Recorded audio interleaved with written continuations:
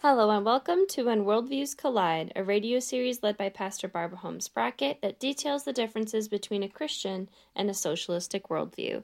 And today we're going to be discussing her own book, actually, that she wrote herself, that discusses a lot of what we've previously brought up about worldview in this series, but she wanted to get more specific and more in tune with what her book details about God, about witty inventions, about money, and about spirituality. So, Barbara, this is all you today. Tell me what you got. Wow. Are you here for a week? This is exciting for me because I know that God has so much more for us than we've even imagined. Imagine Jesus said, even greater things than I have done, you will do because of my Father who is in heaven. And we talked last week about the fact that he wants us to pray. He wants us to be in close communion with him. And we talked about that song about leaning against the Lord and feeling his heartbeat. And that's so important. And he is waiting for us to take up the banner that he has established for us. The book that I wrote is Economic Alchemy, The Key to Unlimited Wealth. That's based on a scripture, the wealth of the wicked is laid up for the righteous. And it's biblical principles of wealth transference.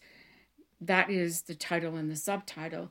And what is about is biblical economics and biblical culture building, totally based on biblical principles, not on the things that we've learned in school. And not in the current paradigm of economics that are being taught in the schools now. Because if you look at it in very closely, the economic system that is being used in this nation and in the educational systems in this country and all over the world is pretty much diametrically opposed to what a biblical economic system looks like. I started studying this stuff about actually 32 years ago and was amazed at how drastically off we were on what God was asking for us. So the thing I'd like to start off with in getting us into that subject and maybe thinking a little bit, not a little bit, a whole lot out of the box, is how does God want us to commune with him, and what do our actions need to be in order to please him? I thank you very much. You actually did the cover for that book. That's right, I did. And it's a light bulb, and it's witty inventions. And that's exactly in Proverbs 8 what God says he's going to give us. So amazing. God promises way back before Christ even came that he was going to give us witty inventions. And I've been intrigued by that scripture verse for decades and decades. And I've delved into understanding what's that all about. What really is that all about?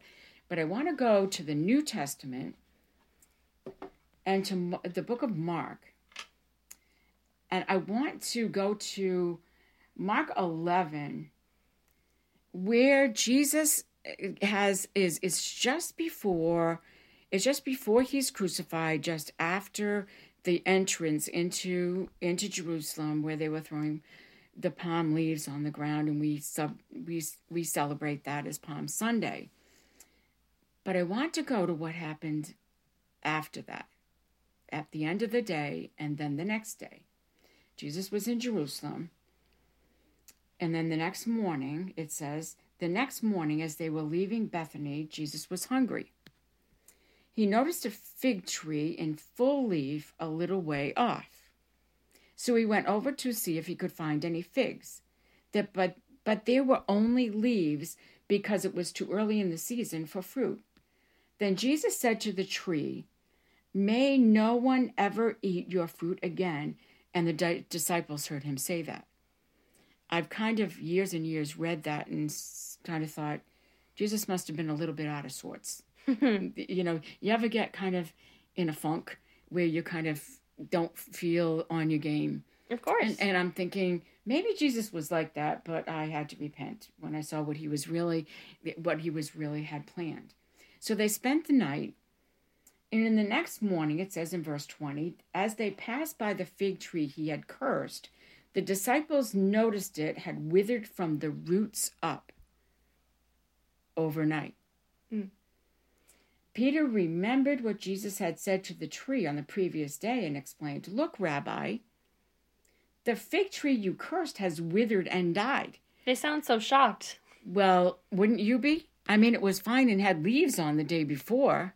Mm-hmm. And then there it is dead. I mean, that just doesn't happen in the natural for something to be healthy one day and by the next morning it's dead. Right.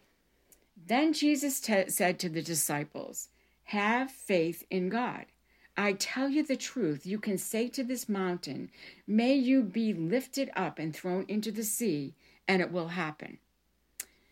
When was the last time you saw a mountain floating by? You know, I've been to New Hampshire quite a lot, and I don't think I've ever seen a full mountain move. Yeah, me neither. Let alone toss into the sea. Well, so let's kind of read on and see what he was saying. May you be lifted up and thrown into the sea, and it will happen. But you must really believe it will happen and have no doubt in your heart. I tell you, you can pray for anything, and if you believe that you received it, it will be yours. But when you are praying, first forgive anyone you are holding a grudge against, so that your Father in heaven will forgive your sins too. I don't know if you remember last week, we talked about the same thing. It says that same thing in the Lord's Prayer. We have to forgive, or we're not going to have what we're asking given to us. But there's something here that's really important here that the Lord is asking of us. He wasn't in a bad mood. He was trying to get them to see something that was going to be absolutely essential for the job that they had before them.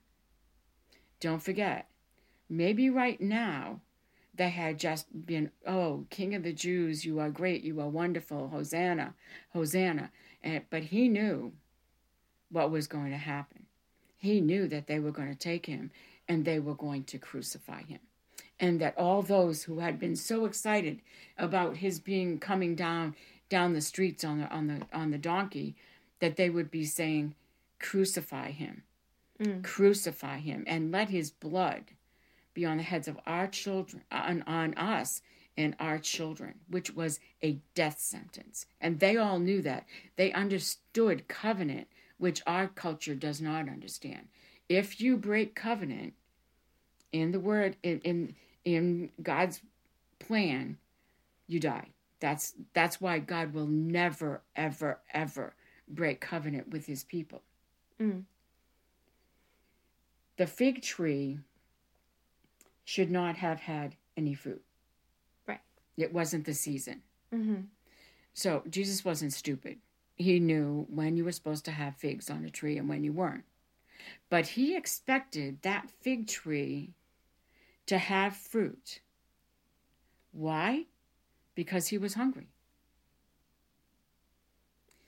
And he expected that fig tree to operate not in the natural scheme of things, not in the natural time frame, but in his supernatural time frame. And it wasn't about the fig tree, it was about us.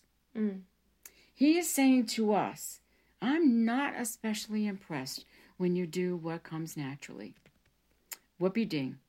You are not impressing me whatsoever. But if you enter into the spiritual realm and take the authority that I'm giving you, then you can say to the mountains, move.